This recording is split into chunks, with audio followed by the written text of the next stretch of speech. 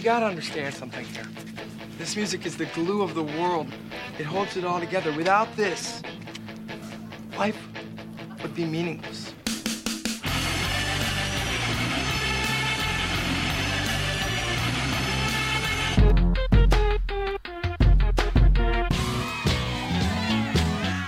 What are you getting so crazy about? It's just music.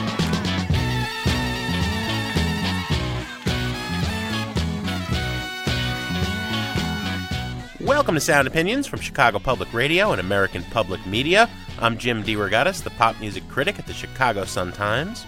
And I'm Greg Kot. I write about rock and roll for the Chicago Tribune. Today on the world's only rock and roll talk show, Jim and I look at the success of music video games like Rock Band and Guitar Hero and find out where the music fits in. Plus, we'll review two of the most anticipated albums of the fall from the Flaming Lips and the Gossip.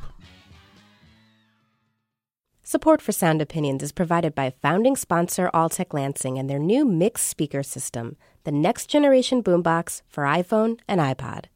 Online at alltechlansing.com. You're listening to Sound Opinions, and now it's time for some music news. Don't turn around. The commissar's in town. If he talks to you and you don't know why, you say your life is gonna make you die. Greg, Commissar is not really the correct title. Most people are calling her the potential intellectual property czar. That's not really the official title either. But President Obama has nominated Victoria Espinel to be the White House's intellectual property enforcement coordinator. Congress last year mandated that somebody be put into this position. She's going to have to be approved by the Senate before she actually gets the job, but she is the candidate. Obviously, her actions are going to affect everybody who is downloading music. But more than that, it's not just us music geeks. I mean, there's some 18 million jobs in the United States that are affected by digital copyright issues. And it's been the Wild West, since the advent of the internet. Some people want to keep it the Wild West. Everything should be free, and other people want the government to come on strong, and as they're doing in France, and to really assert themselves in protecting creators' rights on the web. To get a little bit more insight on this potentially momentous appointment, we turn to a past guest on the show, member of the Future of Music Coalition based in Washington, D.C. He's the policy director there, Michael Bracey. Michael, welcome to Sound Opinions again. Hey, guys. Thanks for having me. So, Michael, we wanted to get your take on some big news out of Washington.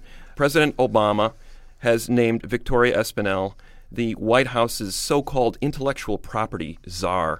What do you see this representing for the future of intellectual property? Yeah, well, that's a great question. The concept of the position sort of makes some sense and is actually in line with a lot of what we've talked about at Future Music over the last decade, which is that we have to have a better recognition that all the policies that get made in all the different pockets of the federal government really at a certain level interconnect as they relate to the music community. So decisions that made at Justice Department have an impact in the Federal Trade Commission and the FCC, and they all sort of interconnect. So the idea of having a single coordinating person is actually okay.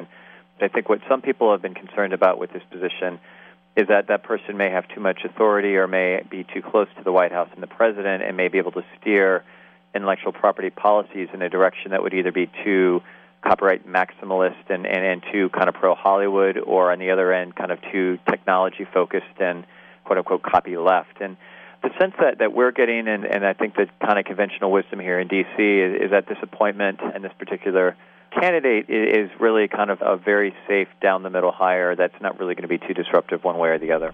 So, Michael, every interview we've done on the looming confusion and change in intellectual property in the United States, every expert we've talked to, half of them say the courts really need to get a grip on this and figure out copyright issues as they pertain to the digital realm.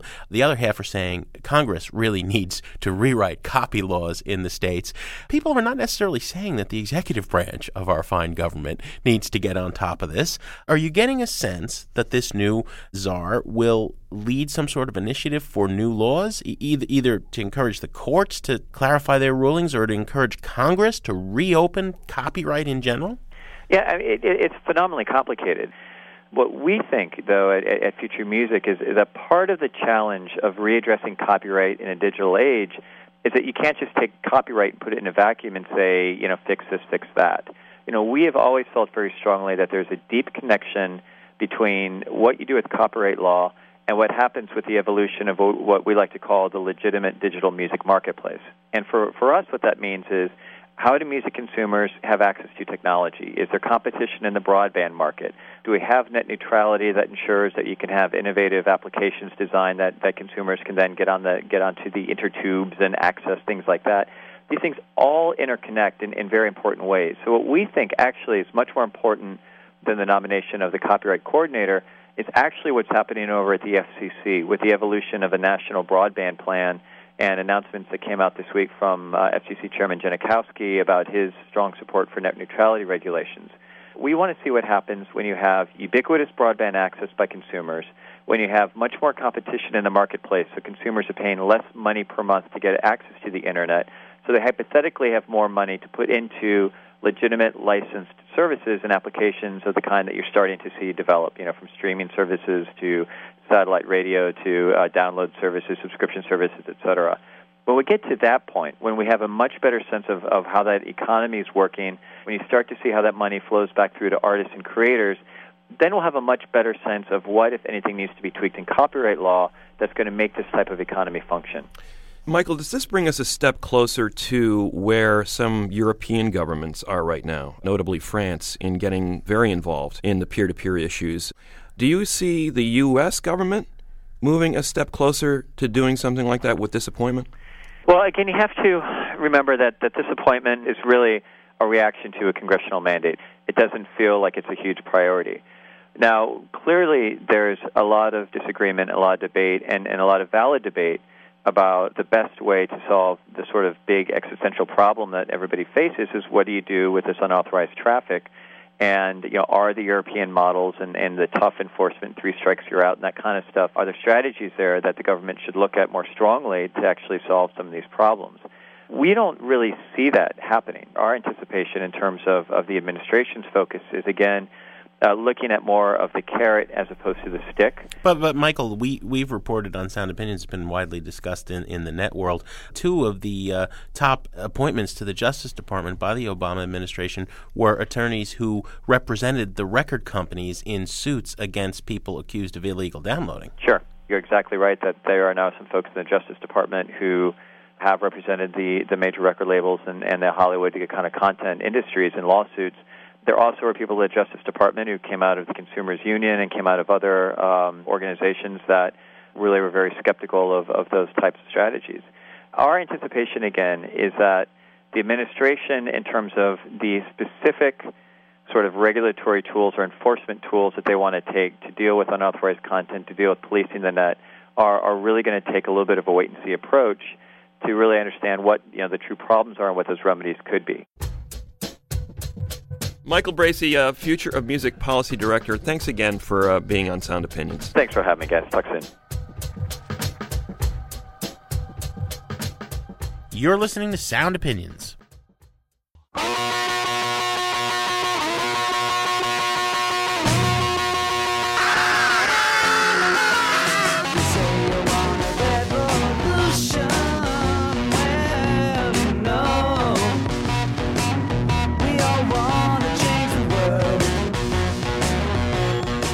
What you're hearing is a little bit of revolution from the Beatles Rock Band video game. The Beatles debuted this game a couple of weeks ago, a major marketing phenomenon. Why is this such a big deal? Well, the music industry is trying to make it so because it needs a new revenue stream desperately. And with the advent of Guitar Hero in 2005 and Rock Band in 2007, it seems to have found one. Since then, $3 billion worth of these games have been sold. In addition, individual songs from actual bands are selling at $2 a piece. So in other words, the video game players are continually replenishing their supply of songs by buying them at $2 a piece. So this is a continuing revenue stream for the bands, for the music industry and a huge bonus for the music industry at a time when compact disc sales are tumbling. Greg, you and I have mentioned both Guitar Hero and Rock Band from time to time in passing on the show, and we never fail to get a flood of feedback from listeners, which we welcome and we listen to. I have noted that some 13-year-olds in my acquaintance who I know and love very dearly were taking guitar lessons and then abandoned that to play the game because it's more fun to sit and play a game. But we've also heard from a lot of our listeners who are guitar teachers and parents who said, my kid was not interested in music at all until he or she began playing these games, and it's been their gateway into music. So the jury's out on I guess, even how we feel about them. There's no doubt about it, Jim. We want to bring in somebody who is intimately involved with the making of these games. Let's talk to Greg LoPiccolo, who is the VP of Product Development at the video game company Harmonix. Greg, welcome to the show. Thanks for having me on. Tell us a little bit about how you got involved with the company. I was a musician in a band, like a local Boston band, and I got sidelined into a freelance job doing video game soundtracks, which led me to Harmonix in the late 90s, and I've been there ever since. Because we're rock critics, Greg, we have to ask you what the band was and what you played. It was a Boston area band called Tribe. Yeah, it was part of that like Big Dipper scene, right? Yeah, exactly. At the Rat and stuff like that? Yep, absolutely. All right, the channel, okay. And I played bass. All right, now that we got that in, line. No, thank you for the plug. It's 15 years too late, but I appreciate it.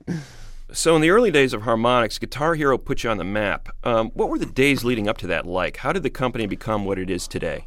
Well, so in the late 90s, Harmonix basically soaked up a bunch of video game talent, including myself and some other folks.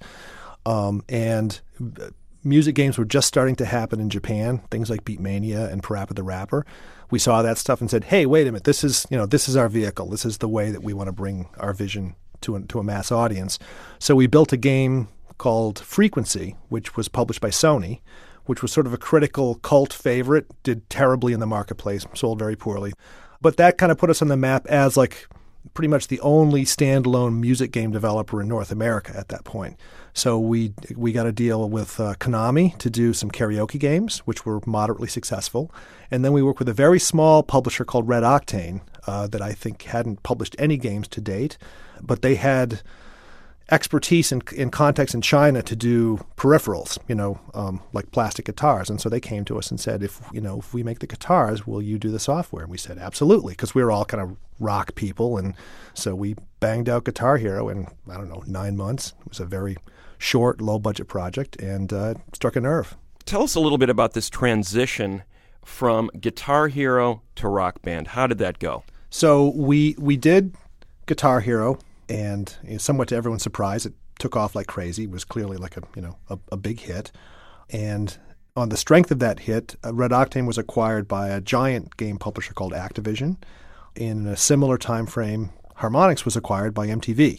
But the Guitar Hero rights went with the publisher to Activision. And so since we didn't have the right to actually do Guitar Hero games, we started our own brand called Rock Band, which at the same time allowed us to pursue the direction that we had really wanted to go, which was not just guitar, but the entire band. So we could do bass and drums and vocals as well. And that's how we ended up competing with ourselves. Well, it's great to get this primer directly from you, Greg, because there is this generational divide now with the gamers and old people like me and Greg, who primarily and me, yeah. and you, right? Who primarily I'm either play music on instruments or listen to music on stereos, right? Now let's talk about how the Beatles got involved with Rock Band, because this, I think, is going to be the watershed moment. It's going to be hard a year from now to say you've never played Rock Band. I really believe. Well, I hope that you're right. Just so to summarize, basically, George Harrison's son, Danny Harrison, was an early adopter of Guitar Hero. I think, heard about it word of mouth, bought it, loved it, and bumped into Van Toffler, who's the CEO of MTV, in a resort someplace, I don't even know where, and mentioned that this was right when Harmonix was being purchased by MTV. Mentioned, I've played this game, Guitar Hero, I love it, it's amazing. And I think Van said to him, well, we just bought the company that made that. So Van introduced him to Alex Rogopoulos, our CEO, and I think they just, sort of had a casual friendship for a while. And, we're just kind of going back and forth. Gee, wouldn't it be amazing to have the Beatles in this game? Oh, yeah. That will never happen, But then I think Danny floated it to his mom and the other Beatles and Yoko, the sort of the Apple Corps, the whole Beatles organization. And they were very cautious and very hesitant, but were interested in learning more. And so we went through a set of exercises to try to kind of figure out what it would be and what it would look like and so forth. So we would do some work and send it off. And as we dug into it, their confidence went up until the point at which they kind of got it and said, yeah, you know what, this would be cool, and it could be true to the spirit of the band and the band's ideals, and, in a way to present the band's music to a new generation. And we were off and running. Part of what attracted them was the difference between Rock Band and Guitar Hero, right? And I mean, just briefly sketch for us the different aesthetics of those two games. Well, it's a weird thing for me to talk about because we actually did the first two Guitar Heroes in a very specific style, which we still have a lot of affection for. But it's not now. It's owned by Activision. We have nothing to do with that franchise. So whatever direction it goes in is really sort of out of our hands. Well, if I can play critic, I mean, Guitar Hero is kind of cartoonish. It is. It was conceived as sort of like a high school heavy metal meatheads conception of music, and which is something that we all are dearly beloved to all of us on staff. We were that meathead, and we still love that aesthetic. But Rock Band was really, as broader base, really kind of more of a platform to showcase all of rock music across all genres. So there's a lot of genre quotes in it, and we cover a lot of different kinds of music. But it's less cartoonish and more general in terms of its vibe. I mean, we've seen replacements in Rock Band. We would not have seen them or Dylan in Guitar Hero. Yeah. I mean, it's been our ambition from day one to really do justice, to pay respect to all genres and do justice to all genres, and really have it be this inclusive environment. No, it's been incredibly successful. Rock Band, as of late last year, had already surpassed 4 million sales. That was like in about a year's time, you'd sold 4 million units. Revenues of over $600 million. I'm sure it's been more since then, although sales, I understand, of the video game industry in general are down. But how big of a factor was that in your discussions with the Beatles about getting them involved? Did they see this as a potential new revenue opportunity, or was it all about aesthetics? I mean, what was that discussion like in getting them excited about the game and getting involved in the game? I can't really share any insights with you about their approach to the revenue. That didn't really come up in any of the conversations I was involved in. Pretty much the only things that we ever really talked about was how to make it true to the band and how to celebrate the band's music, and sort of I think the fascination that they had and expressed with this being a new way to experience the music, which was great for us to hear, because that's kind of a huge conviction we have about Rock Band and in related games, that once you play them and once you're familiar with them, you I think come to understand that you get inside the music in a way that's just not possible listening to on a stereo, even if you're paying attention. Like McCartney's bass lines. I mean, one of the great things for me, the gratifying things about putting this game out is there's all these people now who are like, oh my God, McCartney's an amazing bass player. Mm-hmm. Yeah. Which you really get much better handle on if you're playing the parts and you're listening to the parts. I saw an interview in one of the websites with the drum designer saying, Ringo's finally going to be vindicated. People are going to realize just how subtly difficult some of those syncopated beats are and the rim shots. Yeah, that's right, because you actually have to play the parts. I mean, at the easier levels, they're simplified for you, but, at the expert level of, Rock Band Beatles, you're basically playing Ringo's parts for the most part, and they're amazing parts.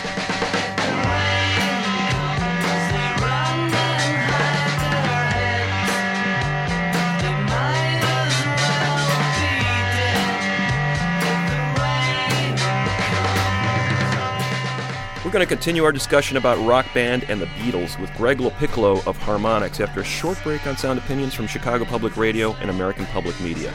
Later on, we're going to review new albums from the Flaming Lips and the Gossip.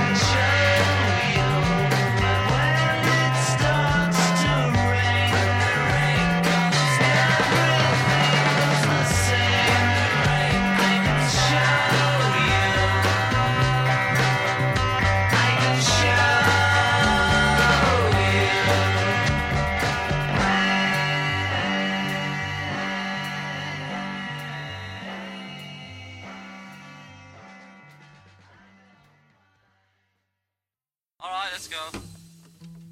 2, 3, 4.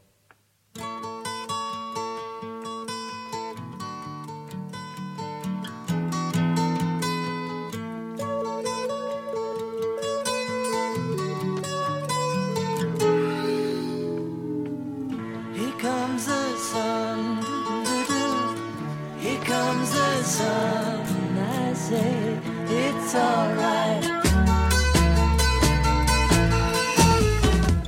Little darling, it's been a long, cold, lonely winter.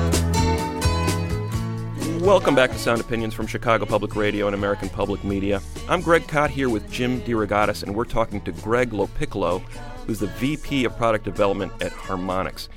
Harmonix recently released the Beatles Rock Band to big acclaim. Greg, could you talk a little bit about developing this project? It's gone from the game being invented in 2007 to this huge rollout with the Beatles in 2009. I mean, that's amazingly fast. The Beatles never move very fast on anything. So what got this process rolling in what is record time for the Beatles?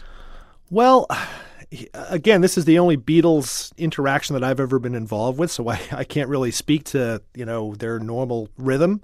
In our case, it was pretty much very like a pure creative collaboration that was unique in a lot of regards, but I think it was pretty much like, we want to put it out at this point, and this is what we need from you. And we would serve stuff up in whatever stage of disarray, and they would comment, and we would respond to those comments and give them a new one, and they had very targeted criticisms about how they looked and, which songs and every aspect of it. They were very hands-on, and we were basically very focused on making them happy. And I think as they saw it to come together, their confidence went up, and they said, fine, let's go. Is this true that many of the cubicles in Cambridge at Harmonix were decorated with a picture of McCartney looking right at the camera and saying, don't F this up? It is true. No, and that's very pressure. No, and there was that pressure, and we felt that pressure, because this is essentially Beatles canon, right? This is like 20 years from now that this will be the Beatles video game, and we had one crack at it, and we didn't want to screw it up. I'm curious how they operate, because when we say the Beatles, we're really talking about four entities who have operated as separate fiefdoms for a long time now. When you say they, who exactly are you talking to? Do they speak individually? Did they speak with one voice in critiquing this? I mean, what was the procedure for critiquing the advances in the game as you went along? Well, so basically the four people are Ringo, Paul, Yoko, and Olivia Harrison.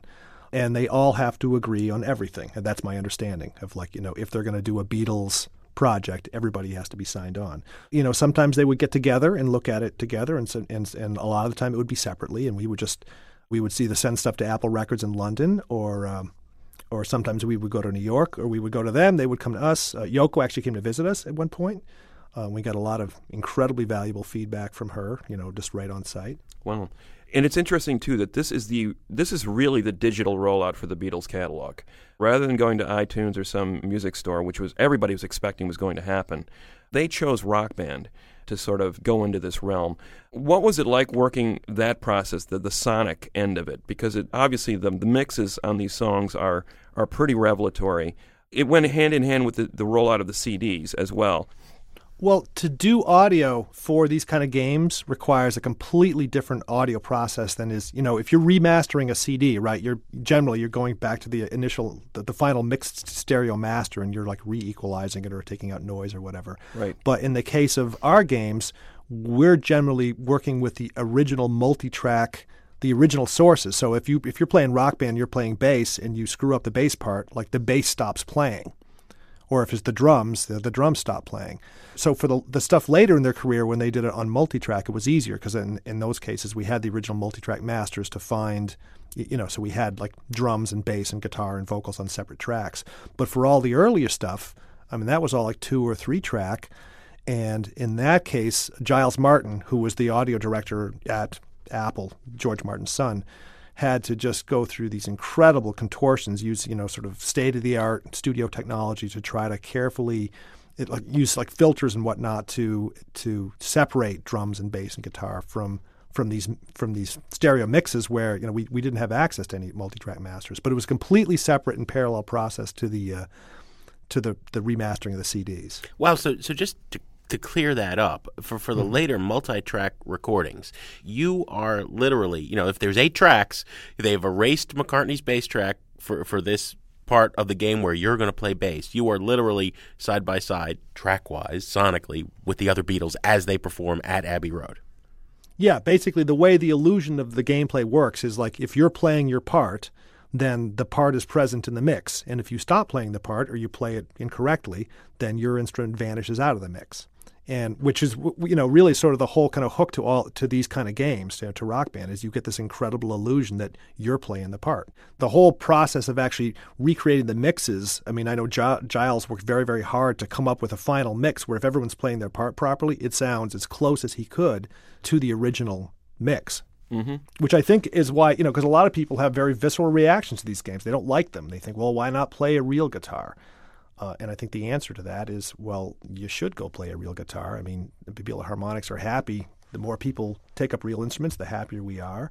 But you're not performing music. You're playing a game. It's a different experience. Yeah. Let's take on some of these aesthetic arguments. Not that Greg and I agree with them, but I think it's going to be great, Greg LoPiccolo, to have you answer them. And you've heard them all before. So you were talking about the pretending to be aspect of making the music. Virtual sex isn't real sex.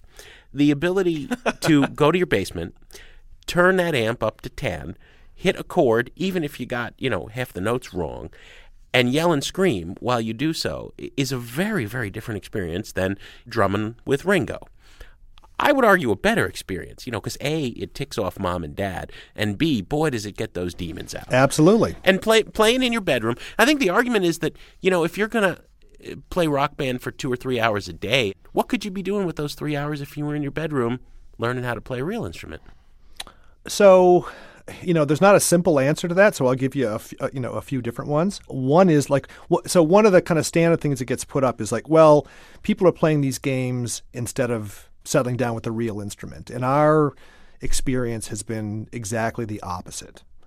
Which is that a lot of people who approach these games never even considered playing the guitar or drums. In fact, that one of the dilemmas for us initially when we were working Guitar Hero was does anybody care about rock guitar anymore?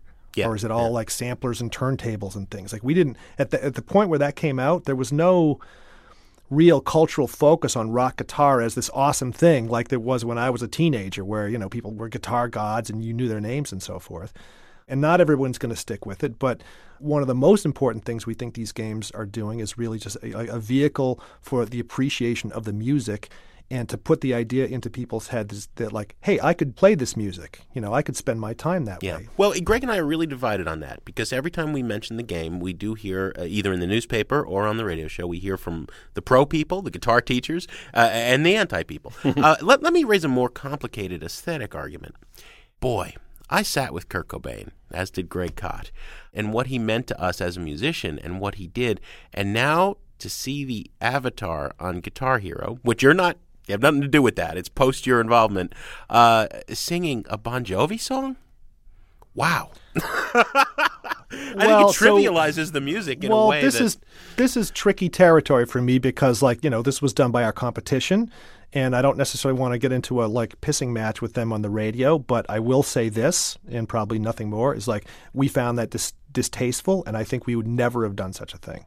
Yeah. All right. Well, let's bring it to the Beatles. Let's bring it to the Beatles. As students of rock history, Greg and I know that in those Hamburg days when they were playing the Reeperbahn, they were young men on the prowl on their own for the first times in their lives playing American rock and roll music. They were proto-punk rock. There are stories of John Lennon getting so angry at some of the sailors who would come to see the band, not paying attention, that he would urinate off the stage on them. You don't get that experience in rock band. They're cleaned up. They're not dangerous.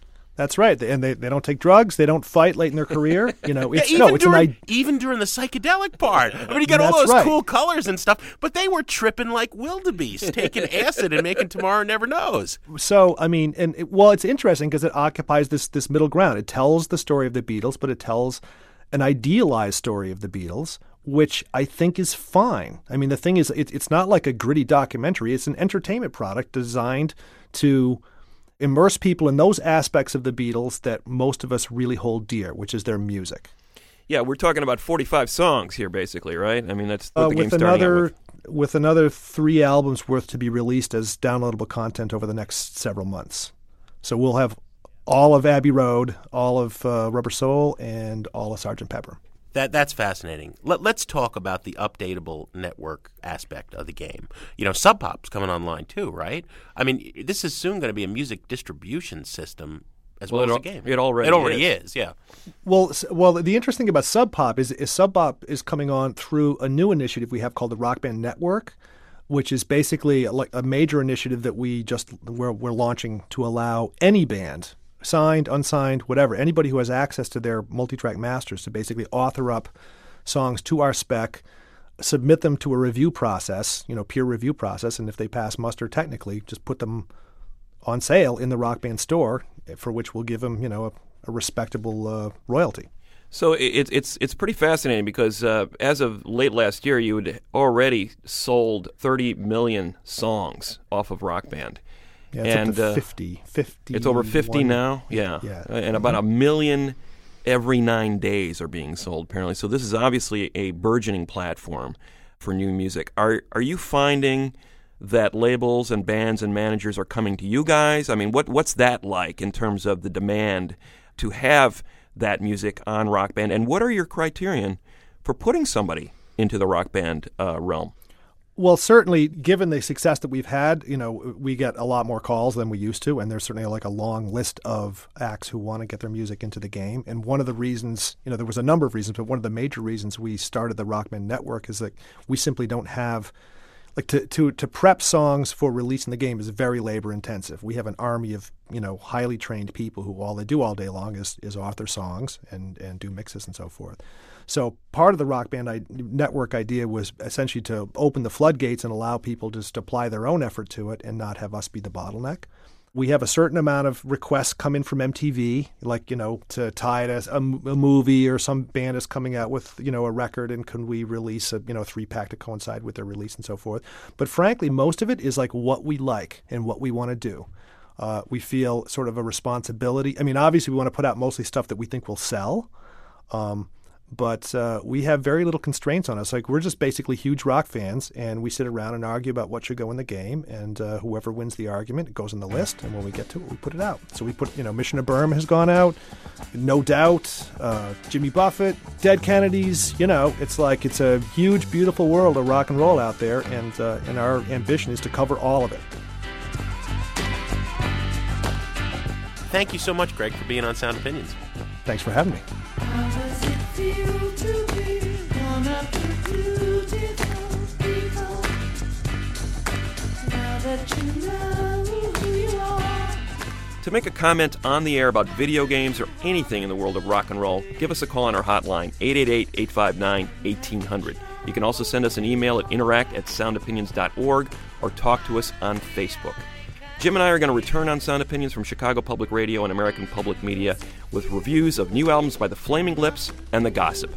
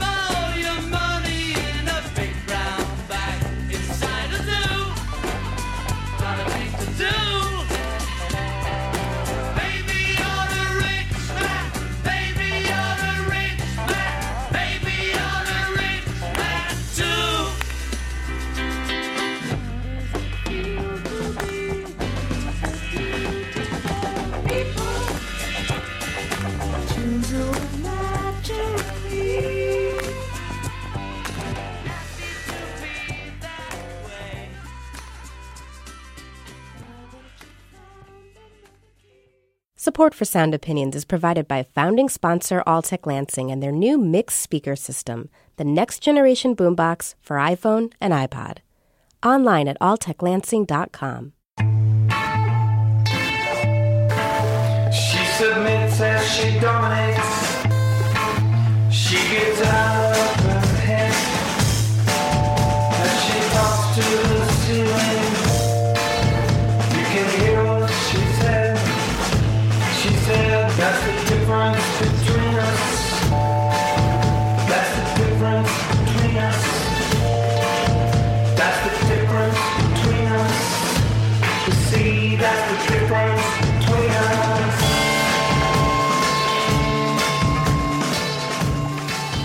Welcome back to Sound Opinions from Chicago Public Radio and American Public Media.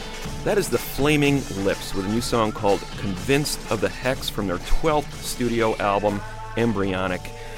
The Flaming Lips, they have been around since the mid-'80s. Hard to believe that this band has been around since the mid-'80s, when they were on the psychedelic fringe of the independent rock scene. An obscure band destined for obscurity because of the style of music they played in a lot of ways. Had an unexpected commercial breakthrough in 1993 with an album called Transmissions from the Satellite Heart, and sort of a novelty hit with a song called She Don't Use Jelly. Followed it up about a decade later with 3 albums. The Soft Bulletin in 1999, Yoshimi Battles the Pink Robots in 2002, and At War with the Mystics in 2006, which were 3 pretty big selling albums. The key signpost of that era, a song called Do You Realize, which you've probably seen in about 1 million car commercials about now. But nonetheless, here was this band with the unlikeliest of resources, starting out in the middle of literally nowhere in the Great Plains state of Oklahoma, bursting through to the national consciousness with some actual pop songs that got played on commercial radio. So here they are in 2009 with a double album-length CD, 18 songs spread over 72 minutes, Embryonic, recorded with their longtime producer, Dave Fridman. Let's play a song from it first before we give you a review. It's a song called I Can Be a Frog with Karen O of the Yeah Yeah Yeah singing a duet with Wayne Coyne on Sound Opinions. She said, I can be a frog. I can be a bat. I can be a bear. Or I can be a cat. She said, I can be a lion. I can be a Gila monster. I can be a warrior Indian.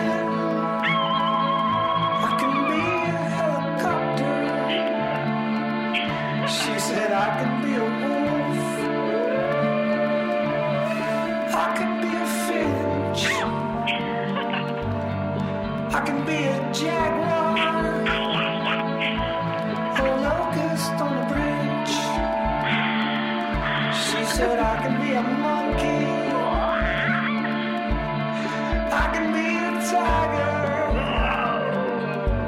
I can be a tornado.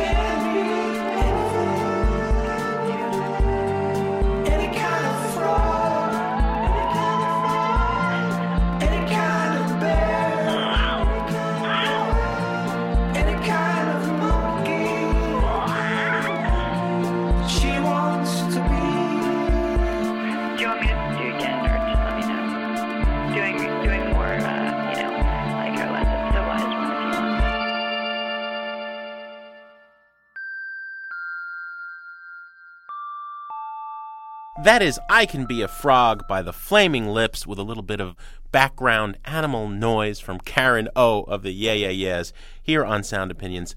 12th studio album by this incredible band, Greg. I do not feel compromised in critiquing the Flaming Lips, even though I was their biographer, because Wayne Coyne is unique in the history of rock and roll, in my experience and yours, in that I've been arguing with him since I first met him. I have been disappointed in a big way by the Lips in the new millennium.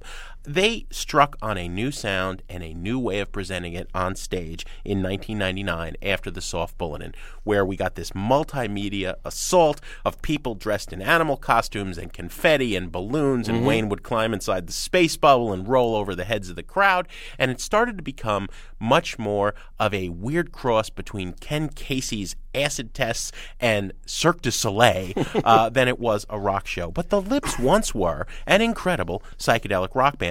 In fact, this is not their first song that we just played about amphibians, I Can Be a Frog. You know, Wayne's been singing about amphibians and bugs and weird things for a very long time, but they hasn't been doing it in the old way, where it was guitar, bass, drums driven. They've needed to change up the program for some time, get away from the studio orchestrations, as brilliant as they are, crafted by multi-instrumentalist Stephen Drozd, and do some rock and roll. In my humble opinion, I've been telling Wayne that for a decade. I want to hear you guys rock out again, because you, Wayne Cohen, are a great guitarist, and Stephen Drozd, one of the best drummers in rock history, certainly of his generation, of the alternative generation.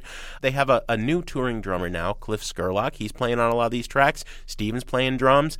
The band is recording as a band, doing freaky jams. This is a very long, meandering, jammed out, psychedelic rock record with bursts of melody, but its main reason for existence is to be like a Pink Floyd or Can jammed out, twisted, headphones extravaganza. Does it succeed or fail? The Lips have done this before, and they've done it better. I will say that. But I am so glad to hear them doing something different and not, as cute as it was, the Yeah, Yeah, Yeah song or the Wand from the last album. They've turned this record out in pretty quick time, and they've done something different, and I'm excited about it. I think it's a buy-it record on the buy-it, burn-it, trash-it scale. Jim, I agree with you. I think this band was long overdue to get back to that more organic, psychedelic rock sound that, frankly, I loved from the early 90s. They have become much more of a multimedia project since then, and they have lost some of that essence that made them such a great band during that period.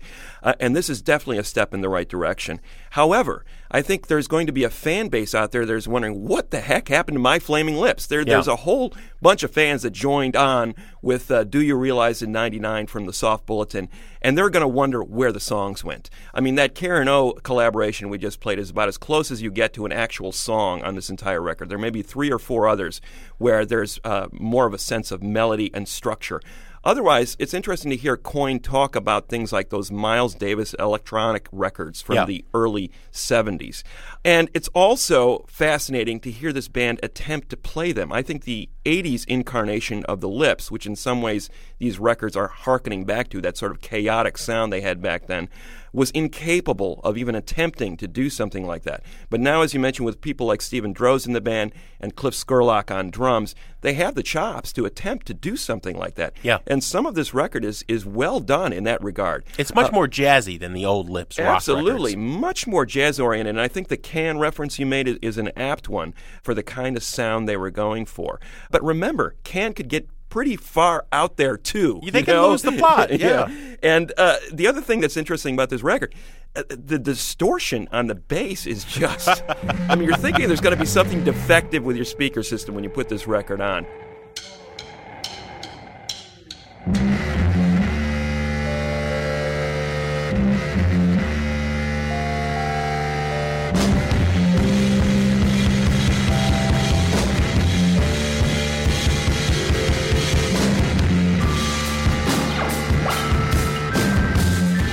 So from that standpoint, the Lips have really tested the boundaries of what fans expect of them and what kind of band they can be. Still in 2009, I applaud the ambition of this record. However, I think the execution is somewhat lacking. I wish they had formed some of these fascinating ideas into more coherent songs. And as a result, I'm going to have to give this a burn it instead of a buy it. Baby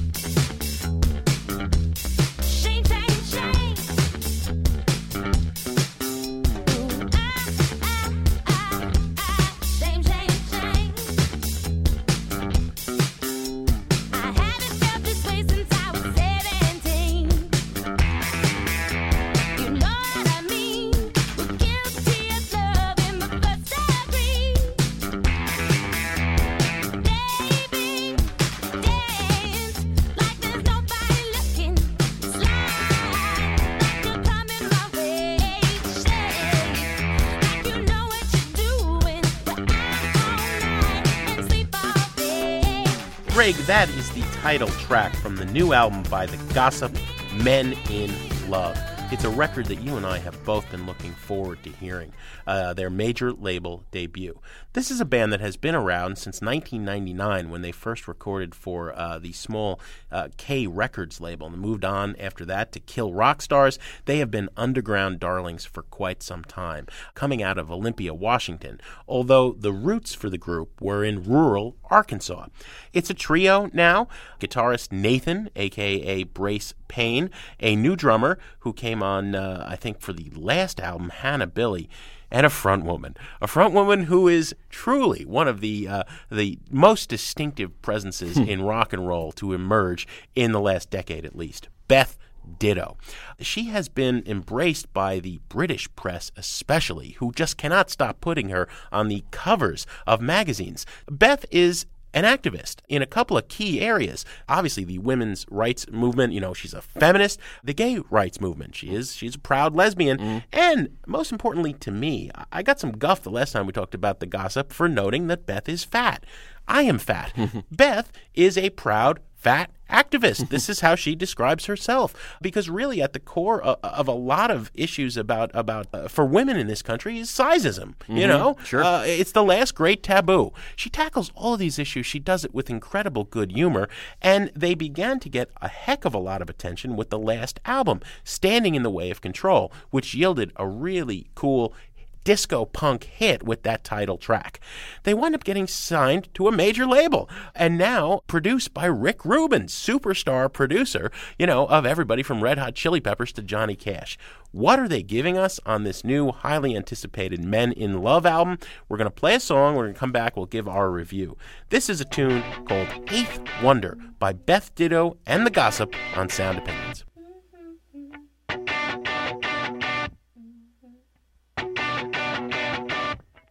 There's an equation.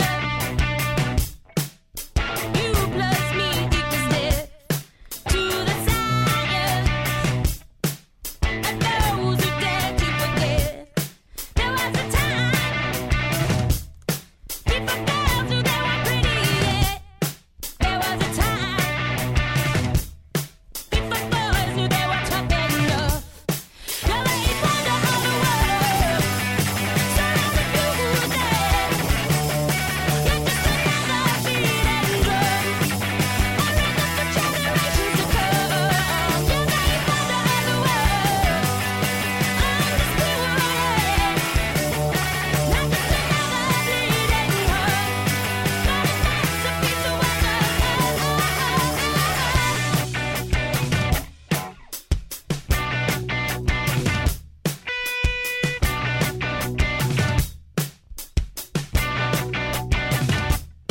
It's like a choir of voices that will never be heard. A desire shared by 1 in a million people. There was a time before girls knew they were pretty yet. There was a time before boys knew they were tough enough. Yeah, they wonder how the world surrounded you with that. It's just another beating drum, a rhythm for generations to come. Yeah, they wonder how the world undisputed, not just another bleeding heart, but a masterpiece of what's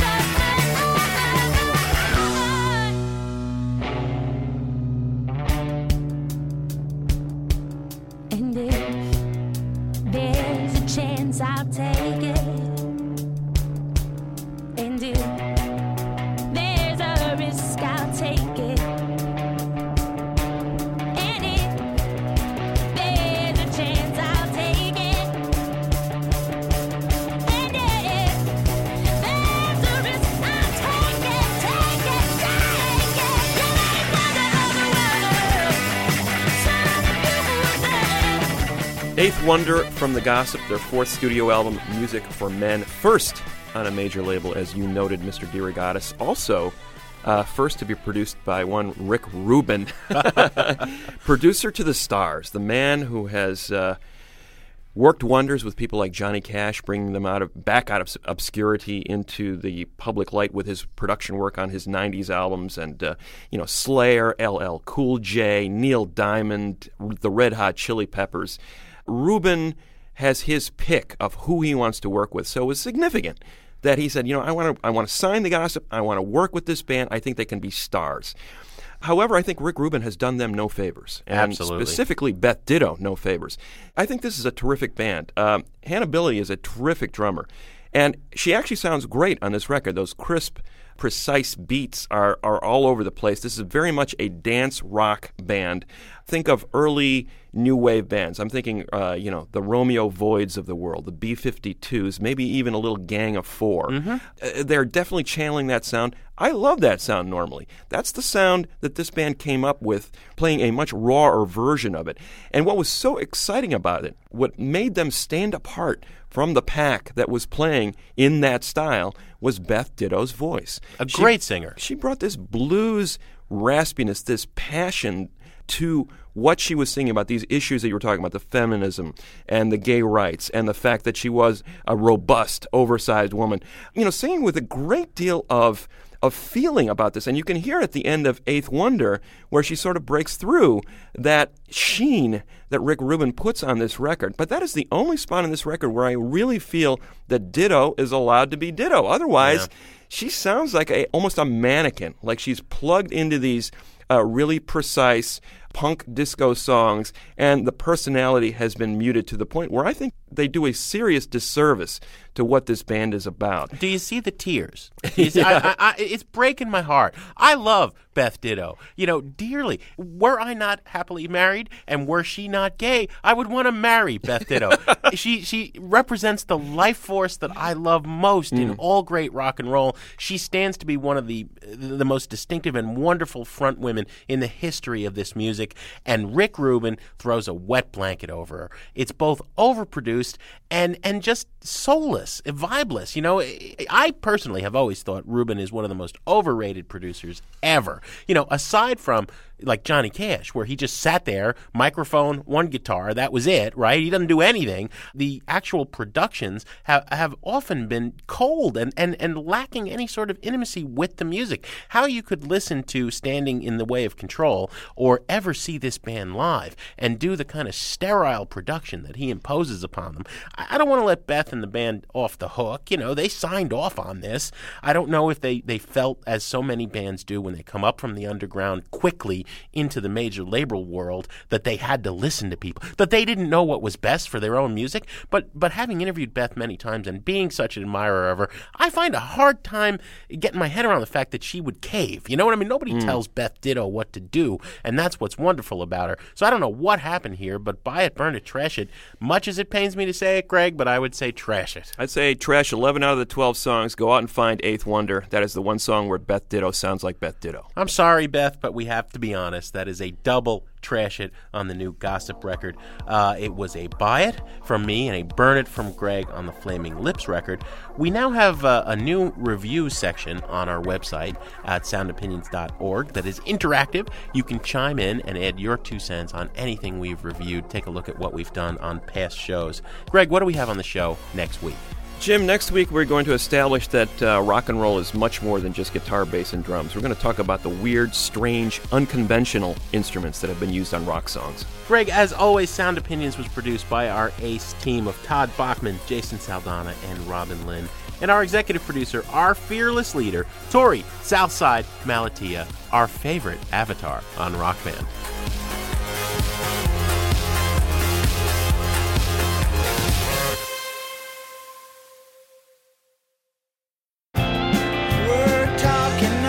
Cell phone, driving your Mercedes way too fast. All of a sudden there was just dial tone. You hit the pilings on the overpass. On Sound Opinions, everyone's a critic.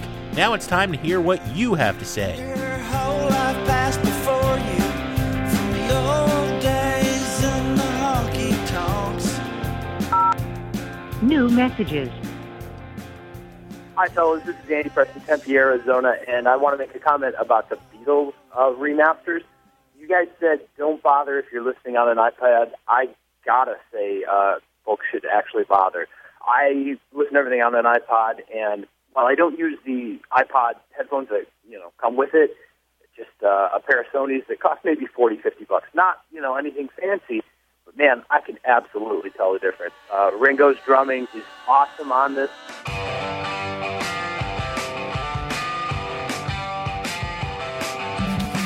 Of course, Paul McCartney's bass as well. Both of them just need to jump out more in the mix. It's based on a novel by a man named Lear, and I need a job, so I want to be a paperback writer. Paperback writer! It's absolutely worth it. Maybe when you get everything for free, I don't know, maybe it dulls your senses or something, but man, let me tell you, it's been 2 weeks now since they came out, and I'm still listening to a bunch of them all the time. So, hey, bye. Paperback writer! Paperback writer!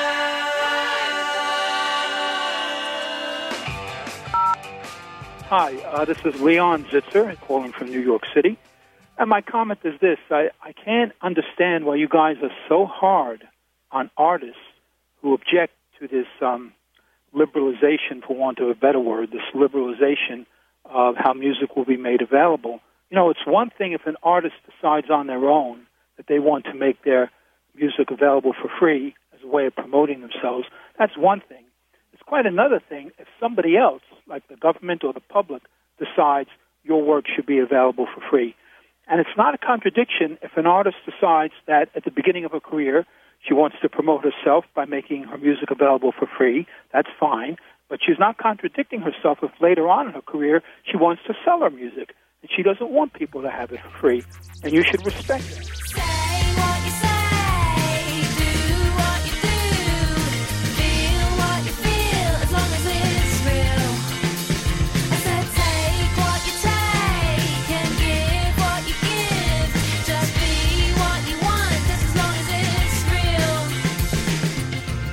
Anyway, that's my comment, and I also want to say you guys should be commended for encouraging conversation and debate on these topics. I think you do a good job on that. Thanks a lot. Bye.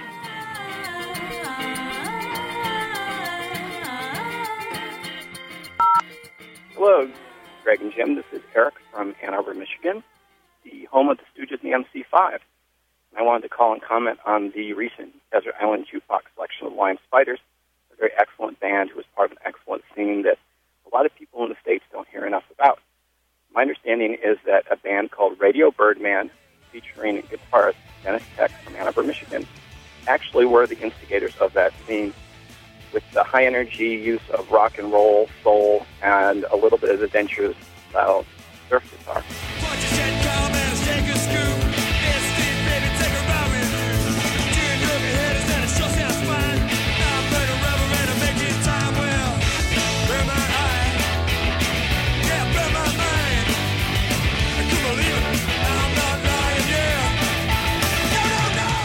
Radio Birdman was a unsung band that actually did a reunion about 2 years ago where the States played a lot of excellent shows. So it'd be great if you guys could show them a little bit of love. Thanks.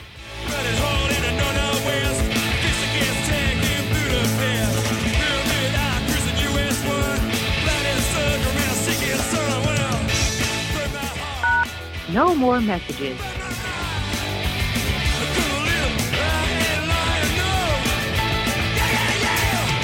To give us your opinion on Sound Opinions, call our hotline, 1-888-859-1800. We'll be back next week with Sound Opinions from Chicago Public Radio and American Public Media.